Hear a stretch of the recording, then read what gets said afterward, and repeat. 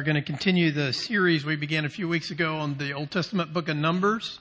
And what we're going to do today is we're going to look at Numbers chapter 3, verses 11 through 51. I'm not going to... someone's calling. So we're going to look at primarily the first few verses, and then I'm going to summarize the middle section because it's very repetitive, and we'll talk about what's in there, and we'll also have a chance next week to look even more in depth at the roles that each one of these tribes has around the tabernacle, and then we'll look at the end of the chapter as well to talk about this issue of redemption.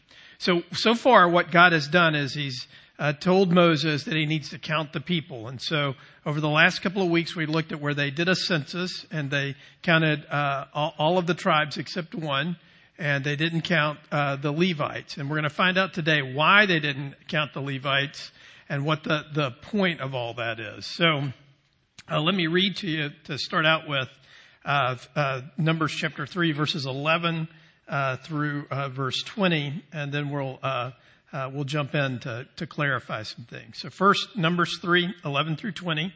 This is the word of God. We should hear it and respond to it as such this morning. And the Lord spoke to Moses, saying, Behold, I have taken the Levites from among the people of Israel, instead of every firstborn who opens the womb among the people of Israel. The Levites shall be mine, for all the firstborn are mine. On the day that I struck down all the firstborn in the land of Egypt, I consecrated for my own all the firstborn in Israel, both of man and of beast. They shall be mine. I am the Lord.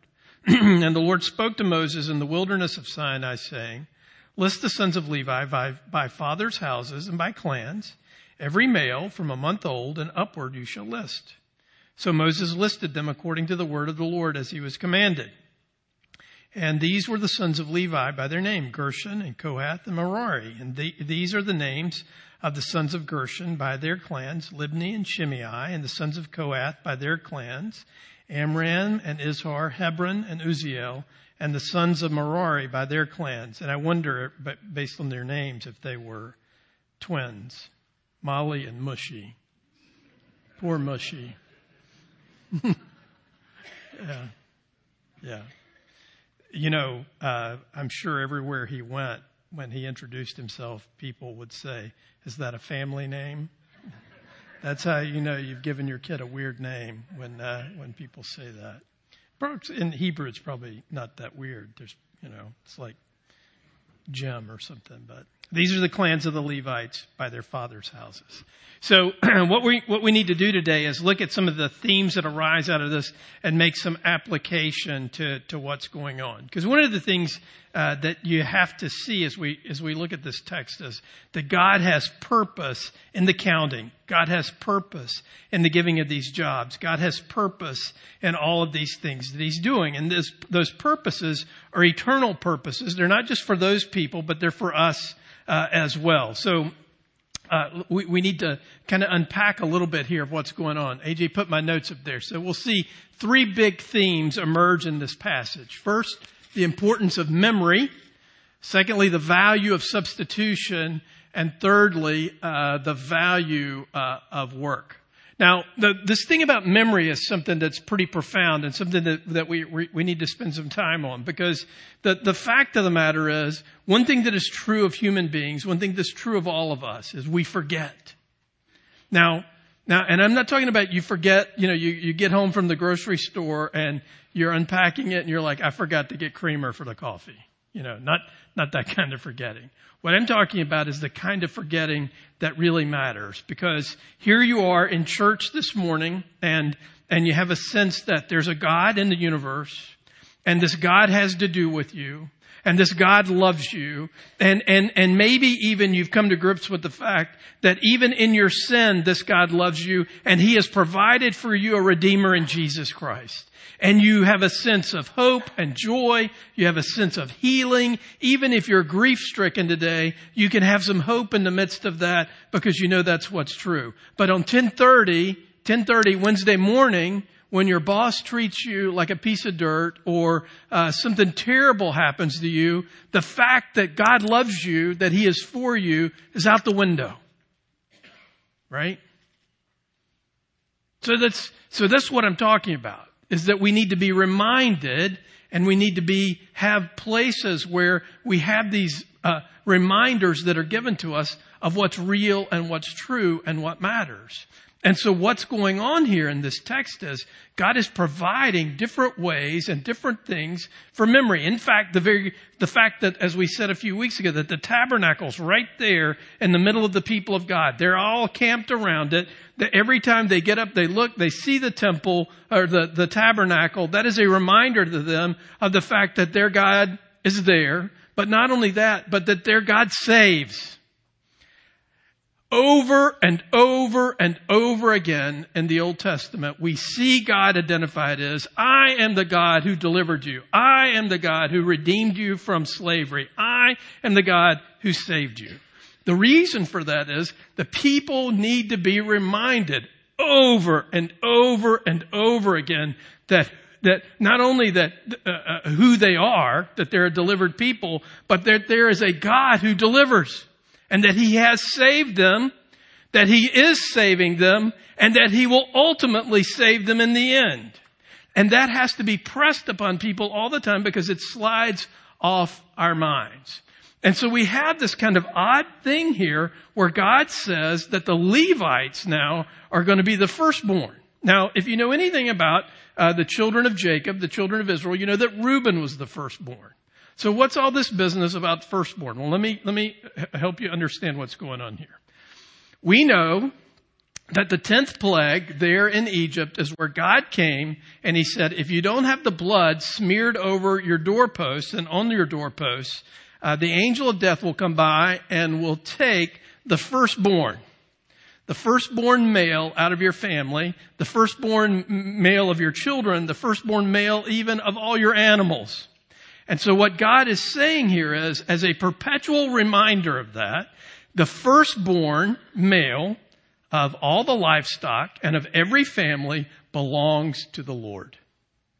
And so what would happen here is, because unless God chose the Levites to act as that, to stand in the place of everybody else, everybody who had a male child, their firstborn male child, would end up being like Samuel. You know, there's a story in the Bible of a woman who is infertile. She cries out to God. She prays, and she tells God that if God will give her a son, she'll give him back. And that he'll spend his life serving God there in the tabernacle. That's Samuel. Well, that would have been true for every single family.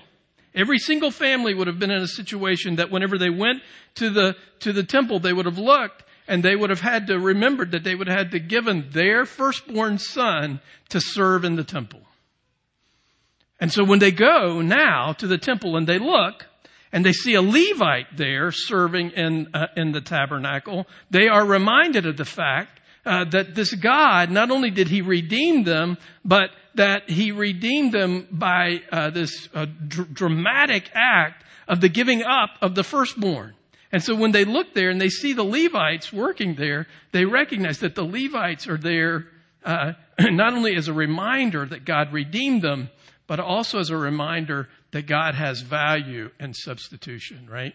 So the very choosing of the firstborn to belong to the Lord was a way of remembering what God had done. God required the firstborn as an offering, yes, but mostly as a remembrance of what He had done. Next slide, please, AJ. So God chose the Levites to act as the firstborn for all of Israel so that in all of their dealing with God, the principles of memory and substitution were at work, right? So that's a pretty powerful picture. You know, God is communicating to them, you need to remember, but you also need to be taught that at every turn in their relationship with God, what was happening here was that someone stood in their place. Someone was a substitute. All those sacrifices that you know about in the Old Testament where somebody would come and they would lay their hands on that sheep or whatever, and they would lay their sin on it, and that sheep would be sacrificed. It was a substitute for the person there. Well, the Levites act now as a substitute for the firstborn. Do you see some gospel in that? that we have a substitute, that we have someone who stood in our place, that we have someone who came and did that. But not only that, also there's the perpetual reminder here of the need for redemption. So, in a few weeks, we're going to do something different. Beginning the first Sunday in Advent and for the foreseeable future, we're going to have communion, the Lord's Supper, at every service. Now, some of you are thinking, oh no, this service is so long already. So we're going to help you by locking the doors.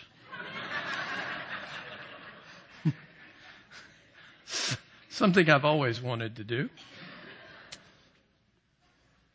No, we recognize, and we're going to do a lot more preparation on this. We're going to do a lot more teaching on this. It's change. And we know that that's difficult. Anytime you take a leadership class and you learn about leading for change, there's a bell curve on the people that you lead. There's 2.5% of people who will never accept any change. So I want you to raise your hands. We're going to identify you now, and we're not going to try to convince you, but we're going to try to convince everybody else. I'm just kidding. But the fact is, the Lord's Supper is many things, but one of the things it is for us is a remembrance. It helps us remember, oh yeah, in a tangible way, Jesus Christ stood in my place. Oh yeah, Jesus died for me. Oh yeah, I needed to be redeemed. And so this whole thing, that it is a way for us every week when we gather together to pile up one more witness, one more place where we have a testimony to and a reminder and a powerful use of this work that God has done in saving us. We need to remember the God who loves us. We need to remember the God who died for us and rose again for us. Just as the Old Testament people of God needed to be reminded of the God who had delivered them from slavery. But secondly, there's another principle at work in here that we need to remember. It is important for us to see regularly the broken bread and the poured out cup for us. And the reason for that is that reminds us that for our redemption, for us to be saved, for God to be the God who saves, a price had to be paid. We had to be redeemed. And that's why when you read this text, so what happens here is that they count the Levites, and they count all the firstborn throughout all the other tribes and the people. So the Levites will stand in the place of all the firstborn of all the other people. But there's a problem. There's a problem. Because all those listed among the Levites whom Moses and Aaron listed as the commandment of the Lord by clans, all males from a month old and upward, were 22,000. However, all of the firstborn males throughout the rest of the tribes, according to the number of names from a month old and upwards, was listed as 22,273. Esoteric, right? If you're in the 273, you're in trouble. There's no one to redeem you. Right? You're stuck.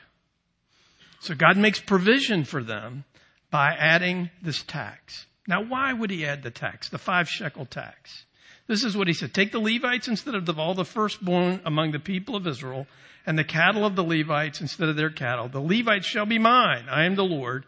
And as the redemption price for the 273 of the firstborn of the people of Israel, over and above the number of male Levites, you shall take 5 shekels per head.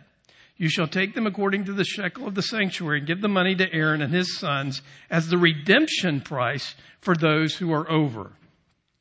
Everyone has to be redeemed. No one gets to belong in the people of God without a price being paid.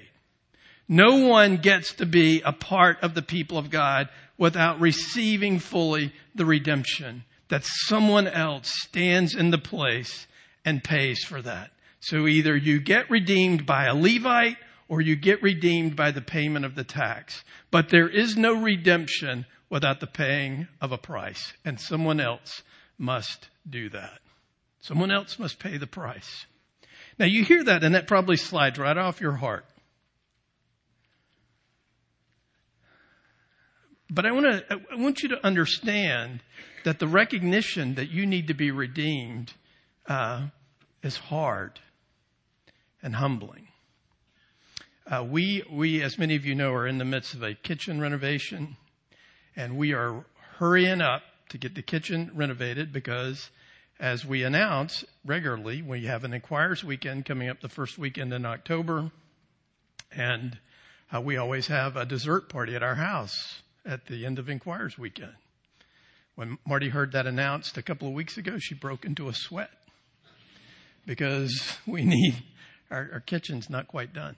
It'll be fine. So yesterday in our kitchen, a lot of sanding gets done on all the sheetrock mud. Now, if you've ever done anything like this, what you know is that means white dust is everywhere. And I mean in places you can't imagine. And so we're running around doing this, and I'm starving. It's 2:00. And when it's 2:00 and I haven't had anything to eat, it's difficult to be with me. And so we need to get some food in Steve. So what are we going to do? So we go to get some lunch. And we're in this restaurant. And one of the people working in the restaurant is a friend of mine. I say hi to him. I introduced Marty to him because I wasn't sure whether she'd ever met him or not. And I knew immediately I was in trouble. Because he looked at me and he smiled and he put his hand over his heart. And he said, "Let me buy you lunch." I'm not about to do that. Because I think, and this is a dark part of my heart, I think, how can I let this man buy me lunch? I probably make 5 times what he makes. And I'm going to let him buy me lunch. He says, in my country, when the pastor comes to eat, we buy his lunch. To which I responded, well, you're in my country now. Right? Which, I'm like, what am I supposed to do? To have someone else pay the price for you means there has to be some humility, right? That I have to receive what someone else has done for me. So the recognition here of the people of God is that they needed redeeming. They could not redeem themselves, and someone else had to do that for them. Lastly, the value of work. And when I said this at the 9:00 service, when I said I wanted to speak briefly about the value of work, about a third of the people in the room's eyes rolled in their heads. And the reason for that is because we have an ungodly and an unhealthy view of work. Also, many of you work in jobs that are mind-numbingly difficult. But I'm going to tell you, and we're going to see here this week and next week, you want to talk about some mind-numbingly difficult jobs, just be glad you're not a Levite. Okay? Because not only is there a census or counting of the tribe of the clans of Levi, but jobs and responsibilities are assigned. So we read that Gershon, his tribe, his clan, guarded and took care of the tent, the hangings, and the cords. Next slide. Kohath guarded and took care of the ark, the table, the lampstand, the altars, the vessels, and the screens. And then Merari guarded the frames, bars, pillars, bases, and all their accessories for the tabernacle and for the court. So just imagine, and that some of these things that they're guarding, like some of these accoutrements, some of these accessories in the temple, if you didn't handle them the right way, you died.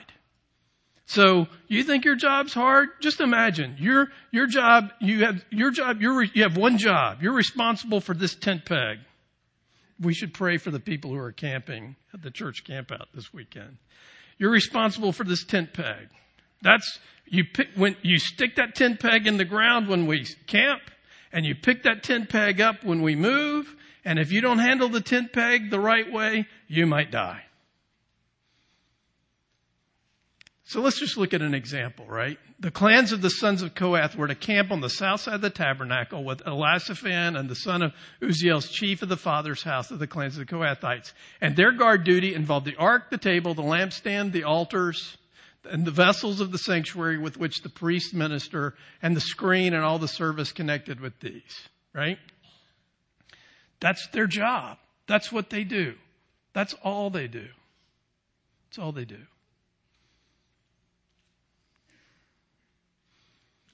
One of the things that I enjoy doing when I have a few minutes to myself is, especially this time of year, is I like to turn the television on to ESPN and turn the sound off. And just imagine what these people are saying. Right? And so I caught a little bit this week of a press conference for a football coach. His name is Nick Saban. He's the head coach of the University of Alabama. So I turned the sound off because I know what he's going to say before he says it. What he's going to say is, we're terrible, which they're not. They could actually probably beat some NFL teams. We're terrible. And this team, whoever it is they're playing, is the greatest team ever. And which is a lie because they're going to crush them. I think they've beaten 67 unranked teams in a row. You know? And he's gruff and rough, and I don't really care for him. He's a great coach and all that, but I don't really care for him. So I turn the sound off and I'm imagining what he's saying. But I get distracted because I notice he's standing at a podium and he's got his Alabama stuff on. But on the podium, facing the crowd, is a unopened bottle of Coke with the label turned to the camera and the crowd. So I'm just focused on the Coke. And I'm thinking, it's somebody's job to put that Coke bottle on the podium. I'd like to meet them.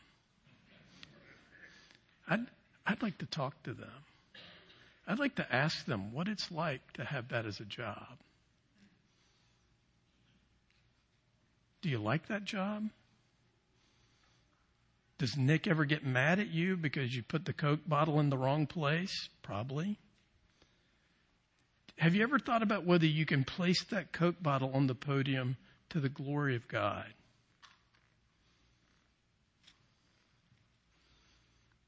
I would say yes, you can. Because you see what we see here is, and what is important about this, and we've spent a lot of time over the last few years talking about this issue, that our God is a worker and that God values work and that work predates the fall and that your work matters, and we reflect a lot of God-like characteristics when we work, and any job that is not inherently forbidden in the scriptures is a good and great and God-honoring job. But I want to take this and flip it the other way. The fact is, your job, your mind-numbingly difficult, boring, challenging job, has value. But it has value because you're doing it. Because you, as the Lord says here of the Levites, they're mine. You belong to Jesus. And if you belong to Jesus, where you are and what you are doing has inherent value. Even if that means your job is carrying a tent peg. See, what we try to do is we try to add value to our work. Or we try to carry around this kind of thing where we think, this job is more valuable than this job. But the fact is, if you belong to Jesus Christ, He has redeemed you. You are His. The work has inherent value because you bring the value to the work because of the work of Christ in you. So rather than try to steal some value from the work, the truth of the matter is we bring value to the work because we are valuable because of who we belong to. And the Lord says this over and over and over again in this section of the scriptures is the Levites do this work. They're mine. They're mine. And when He says they're mine, I am the Lord, He's closing it off. That's like saying He swears by Himself that this is true, that they're His, and that's all that needs to be said about it. The same thing is true for us, right? What we need to see about our own lives and our own work is the value that's there is not what we bring to it or even ultimately what the work brings to it, but what the value is there because the Lord claims us in our work, in our being, in what we do as His own. And that is the inherent value. Because the value is summed up in the fact that we've been redeemed. We've had a price paid for us by a substitute. Someone else stood in our place. And that value cannot be taken away and cannot be undermined. So wherever you are, whatever you're doing, whether you're looking for a job or you have a job that you find mind-numbingly difficult or whatever, the fact is the work has value because you have value. I think it's important for us to remember that today and to be grateful and to remember the fact that our God knows we don't remember these things, and yet He condescends to remind us constantly. Let's pray. Lord, we need a sense of this. Forgive us for forgetting. Thank you that you are consistently patient in reminding us of the truth. Forgive us that we are so easily distracted and knocked off course. Thank you that you condescend to give us reminders and pointers and things in time and in space to show us who you are and what you've done for us. Lord, I pray that the value of our redemption and the value that you place upon us by the price that you have paid for us would encourage our hearts and move us. Lord, you know that work is hard. You know that whether it's the work in the home or outside the home or volunteering or just the work of being a faithful saint is fraught with all sorts of challenges. And so I pray that you would encourage our hearts by showing us the price that has been paid and the value that you place upon us. Help us. Give us grace. Help us. Remind us regularly, moment by moment, of who you are, what you have done, what you are doing, and what you will do. Lord, we ask these things in the name of the Father, Son, and Holy Spirit. Amen.